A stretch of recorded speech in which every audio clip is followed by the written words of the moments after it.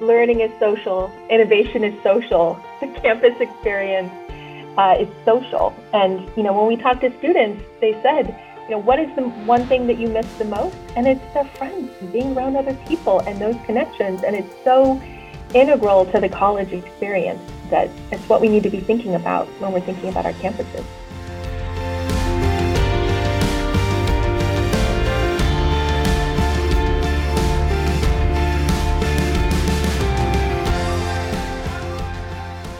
Welcome to the Wonder Podcast. This is CCB, your host, and today we have one of our Wonder Grant 2020 award teams joining us. Before I invite them to start talking, I'm going to explain a little tiny bit about the Wonder Grant, which supports exploration and research that impacts environments where work, innovation, healing, and learning take place.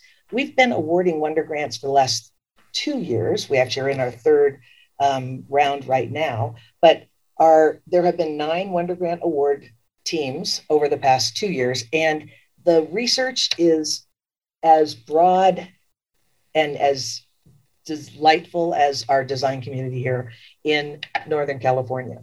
So I'm going to invite 2 folks from EHDD to join us today and talk about their project, Reimagining Learning Environments.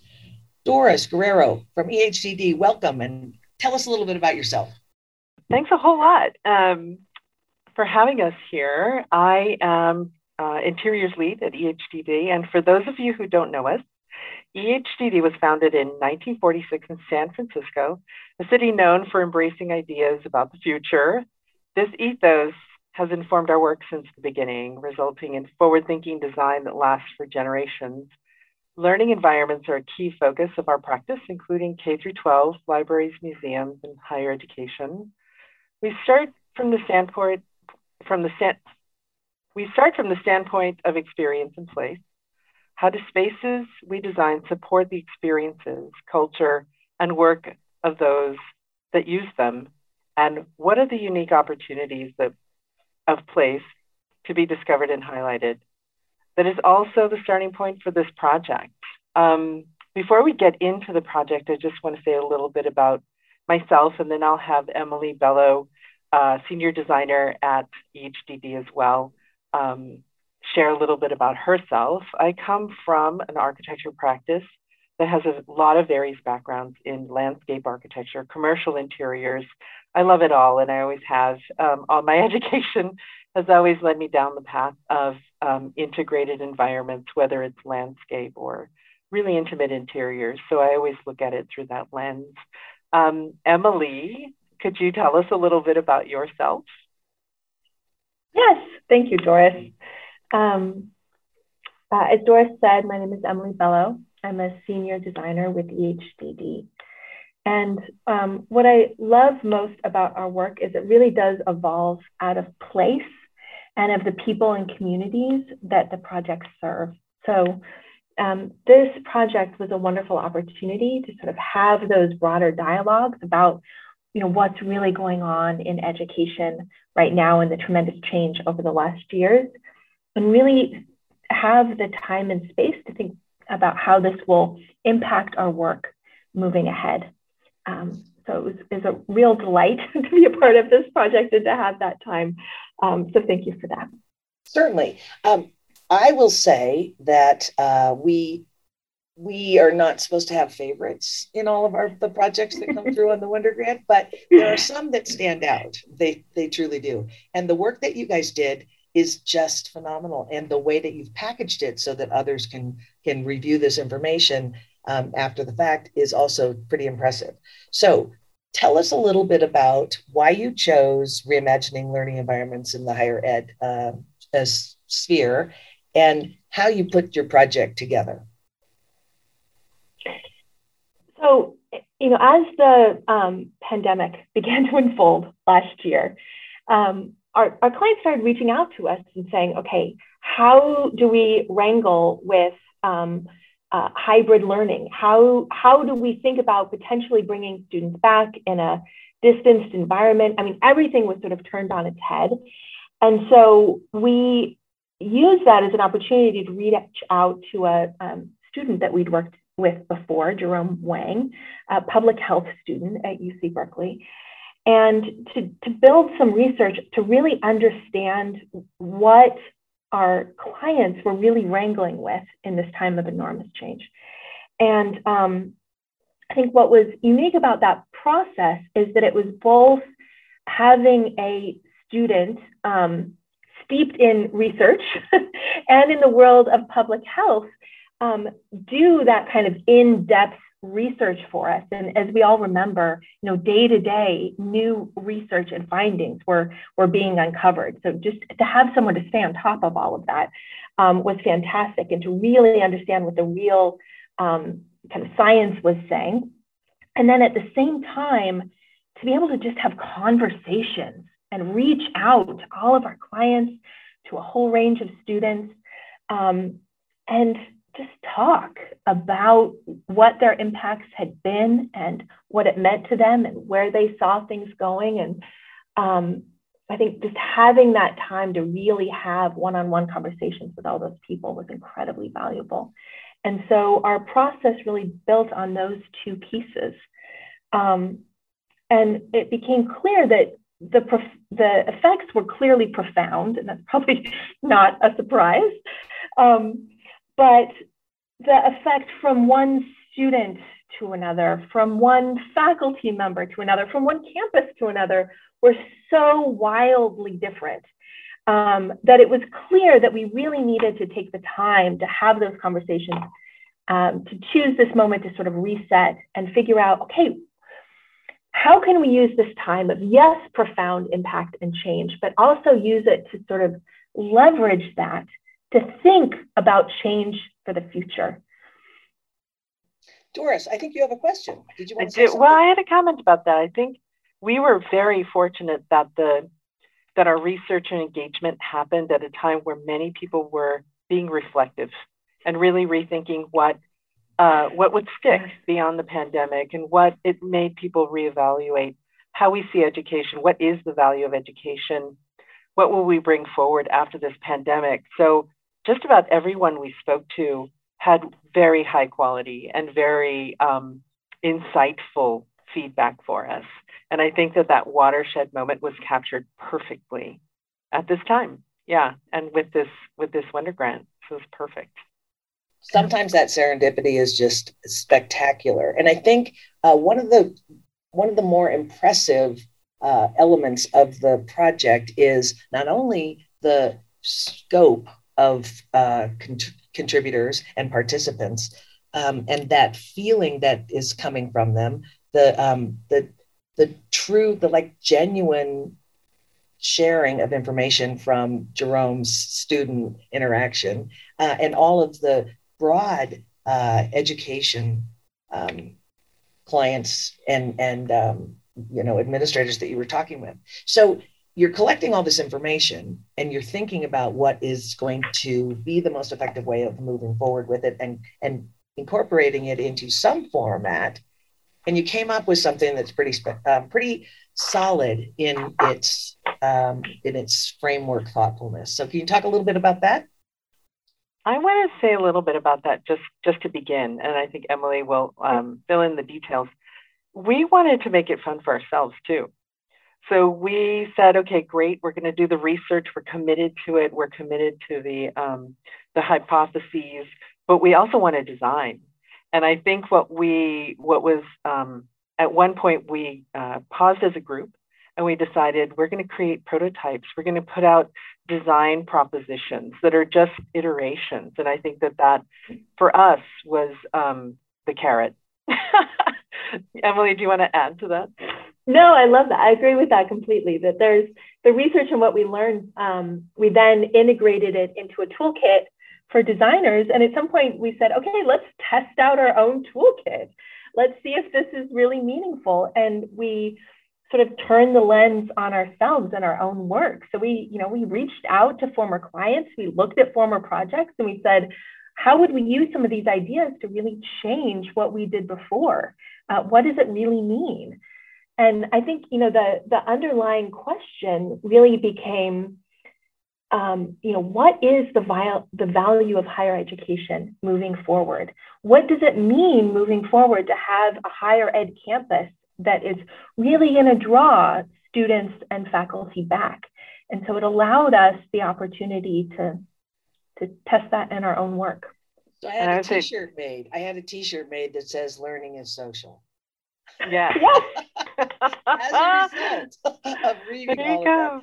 And it's been, that type of consideration is not isolated to higher ed. It's not isolated to K through 12. Learning happens throughout life. And when you stop and think about that, we've been talking about a lot of the gaps that are taking place at this moment in time because we haven't been able to be together, and that disintegration, if you will, of some of the serendipitous learning. So take it away from there, girls, women. Absolutely. Learning is social. Innovation is social. The campus experience is social. And, when we talk to students, they said, what is the one thing that you miss the most? And it's their friends and being around other people and those connections. And it's so integral to the college experience that it's what we need to be thinking about when we're thinking about our campuses. I think one of the most surprising discoveries is when Jerome mentioned that he had virtual online study groups where maybe even people weren't even speaking, but they were studying together virtually on Zoom meetings. They're like, wow, that is really social. So we found surprises. And I think we even tried some of the premises out on ourselves. We took some of the premises to the EHDD office, PEAM, as, hey guys, what about this as a design concept?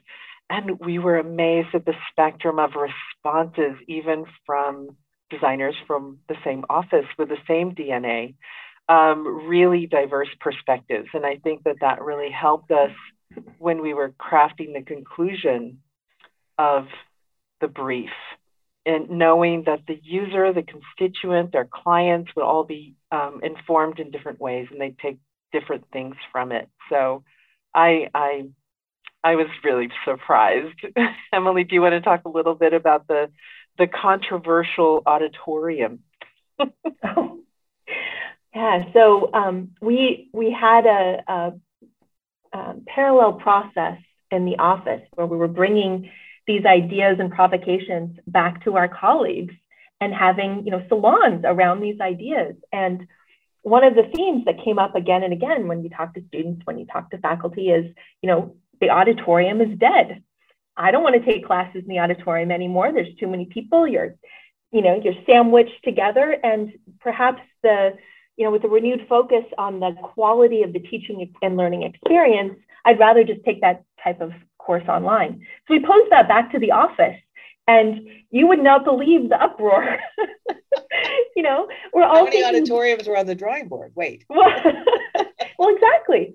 And we're thinking back to our own college experiences, and that's really our frame of reference is, comments like, no, taking the big survey lecture course in the large auditorium, that's a rite of passage, and it just feels like, why you go to campus. And you realize that our experience of higher education and what we wanted out of it is so different than the next generation.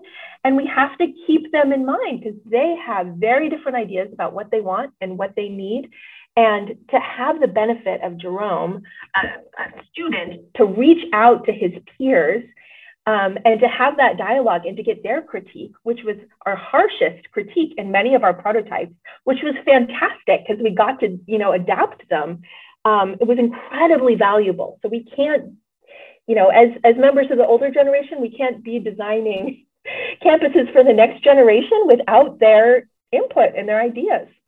Yeah, and I was teaching, right? Like when we were concurrently doing the grant.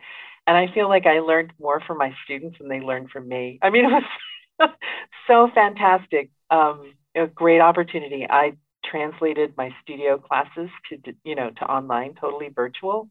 Students were all over the world in India, China, Korea, Canada, and East Coast. And it was a really wonderful time to hear back from students and to really understand at a finer level what works, what we might what translates and what doesn't, and how individuals just sort of respond to those environments so differently. So you just raised an issue, one of the ones that I wanted to bring up, which was another one of your statements in the brief: technology is an equity issue. So can you speak to that a little bit? I think it's something that we're all feeling. And I can say firsthand experience, not all of my students had equitable access to internet wireless resources, robust computers, robust software. The school scrambled to get to support with extra laptops, get virtual licenses of software. But in all cases, it didn't work, especially if you're abroad or if you just don't have that wireless. So I think it translated, also in terms of connecting online. If you can't have your camera on, then you can't participate in an equitable way, right? Where everyone's smiling and having a great old time and half the conversation is missed. In many cases, our conversations were recorded and kept for posterity, but that person wasn't able to participate initially, right? So I would say just off the bat, I personally experienced that firsthand. Emily, do you want to add anything else to that? Yeah, absolutely. I think too, there are the issues just in terms of access to technology, access to Wi-Fi over the last couple of years. But I think even moving forward, it's clear that the hybrid model is here to stay, but those existing tech inequity issues are going to persist. So I think go ahead, Doris. We also might want to add, our conversation started to become about access to campuses, right? Transit, public transit, automobiles, and different kinds of institutions like community colleges versus universities and private, public universities, private universities, and that even access to those institutions aren't equitable. The scope of our conversations went wide. It was about, creating hubs, alternative hubs to suburban and rural students otherwise, and then having those resources maybe reach a little bit further. But because of the scope of our time and the document, we just sort of tried to layer that into the conversation, but it's a really rich topic, not just in terms of technology, but also just physical access and resources. Yeah. Well, equity came through and through all of your research as you're reading, the students as well as the educators. Yeah. And yeah, I would add to that list, there's, technology, there's housing, financial aid, food insecurity, and we're talking students and staff and faculty. So it's the whole higher ed community where all of those issues need to be dealt with at the campus level. So that just leads you right into the whole wellness conversation that also was fairly substantial. Talk a little bit about that, if you would. How it relates to the future. So, what is great is that it was wellness and a concern for health and wellness that kept everyone out of campus in the last year. It's a desire for wellness that's going to bring everyone back. And what we learned from our partnership with Jerome is, and from much of our work, wellness is not a one-sided thing. We're talking about holistic approaches to wellness. So, mental, physical, psychological, physiological, sociological. Wellness is also social, right? So how do we think of the campus as a resource for health and wellness for a broader community? How do you bring people together in a social way? How do you provide restorative environments and support to really sort of mediate some of the effects over the last year and draw people back?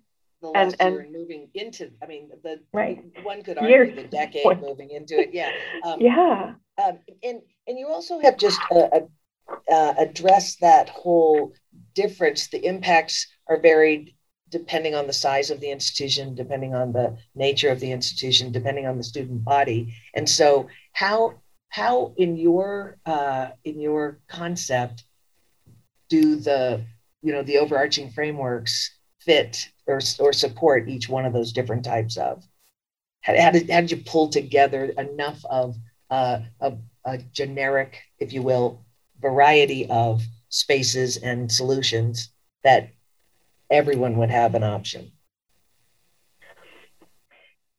So I think in this way, it's, much like many other sectors or similar to the workplace, right? You're not just creating, it's about thinking beyond just the classroom and the office to a whole ecosystem of spaces and resources and amenities and environments that support the unique community of students and faculty and staff.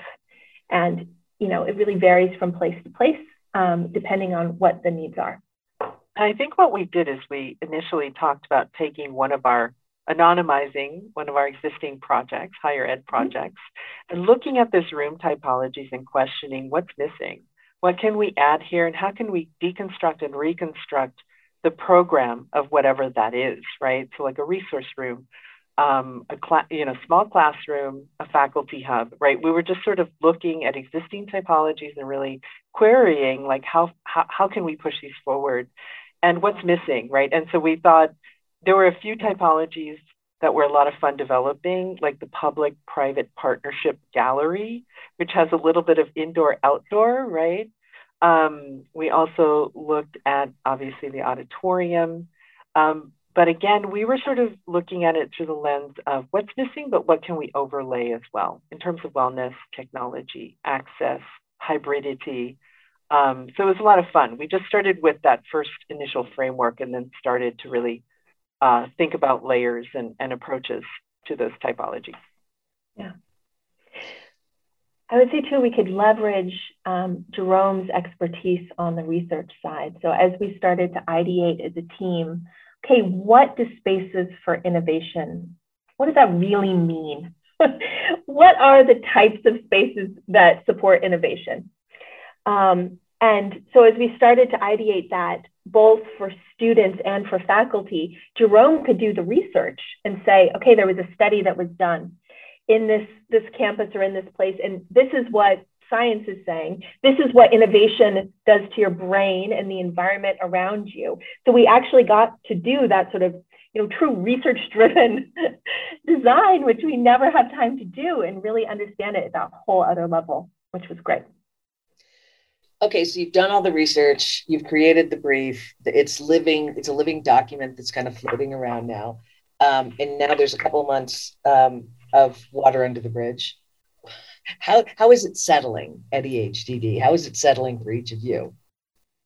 I think we've already had this one instance where Emily and I have been in a meeting and a client will say, what if we deconstruct that room and rethink it? And, it's totally, we were like, we already did that. And we looked at each other across the room and we're like, right on, we can use this as a design tool and a really great learning. And so I feel like the typologies that we explored, whether they made it into the brief or not, are really pushing us to have these conversations and to really go deeper in terms of how we're thinking about post-pandemic space, regardless of project type.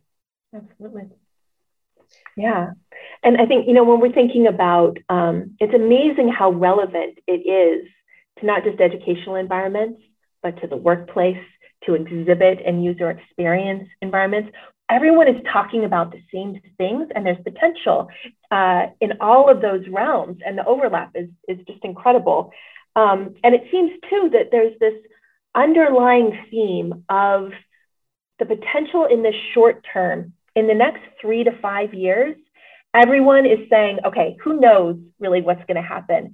But let's test it out. Let's prototype it. Let's partner with someone and see how it's going to change the way we work, the way we learn, the way we communicate our ideas to a broader audience. And there's incredible potential, and also it's a little scary. Yeah, I was going to say, how many people, do you start, not that we haven't heard the prototyping word over and over and over again, and we continue to, from a design perspective, everybody would love that opportunity. How do you find the right people that are going to jump overboard with you and go, yeah, we're prototyping this space? that people are moving into in 20 minutes. You'd be surprised. Yeah. We met with a board not too long ago, and they were like, "What can we do with this room? We don't need a boardroom. What can it be?" And that's when Emily and I looked at the room across at each other, and we were like, "Right on. We're on the right tack." So I think even the most unlikely of folks are ready to just rip off the Band-Aid and get started on some really interesting space and places. I think I don't see a lot of people, I haven't heard personally, a lot of people that are interested in going back to design circa 2019. Yeah. And so I think that it's as tragic as COVID has been, it's for those of us who can live to tell, it's been a gift. It's been a gift of introspection and really reassessing what we value. And I find that innovation is the silver lining of what we've been through. So I think it's really cool. To me, and my perspective, people are really interested in seeing what's new, what's next, without fear, which is great. Yeah, absolutely. The appetite is there and the potential is enormous. Well, I almost want to end right there because the potential is enormous. But I always like to give you last words if there's anything else you feel like our audience should hear that we haven't talked about. I would like to thank you guys for the grant. I mean, it really was just this amazing opportunity for all of us to make connections with our mentors as well, to have an agenda of innovation. When do we ever get that? Just like, that's amazing. Thank you. And I feel like it got us into the right perspective for what's coming. So I feel fantastic. Thank you. Yes. We are very, very pleased to have been able to help out with that. Emily, anything else you'd like to share? I concur with that wholeheartedly. And to also end on kind of a note of gratitude, I think I was so blown away in this process as well by the partnership of the Wonder team, and also with the willingness of people to spend an hour or two to talk with us and share their ideas. And I didn't know until this process that, I could just call someone up and have a conversation and they might actually be willing to share ideas and thoughts. And so the real sense of kind of shared interest in making change moving forward and building towards it together was really inspirational. I can only say thank you again for all the work that you did. The Wonder Grant was designed for exactly this, to not only promote learning and an advancement within your own organization, but to share that knowledge more broadly with our design community so that all of us can get better. So thank you very much, Doris and Emily from EHDD. I want to say that the Wonder podcast can be heard on all streaming services, and we are delighted to share the knowledge and the content that we have at our fingertips on a regular basis. Thank you so much.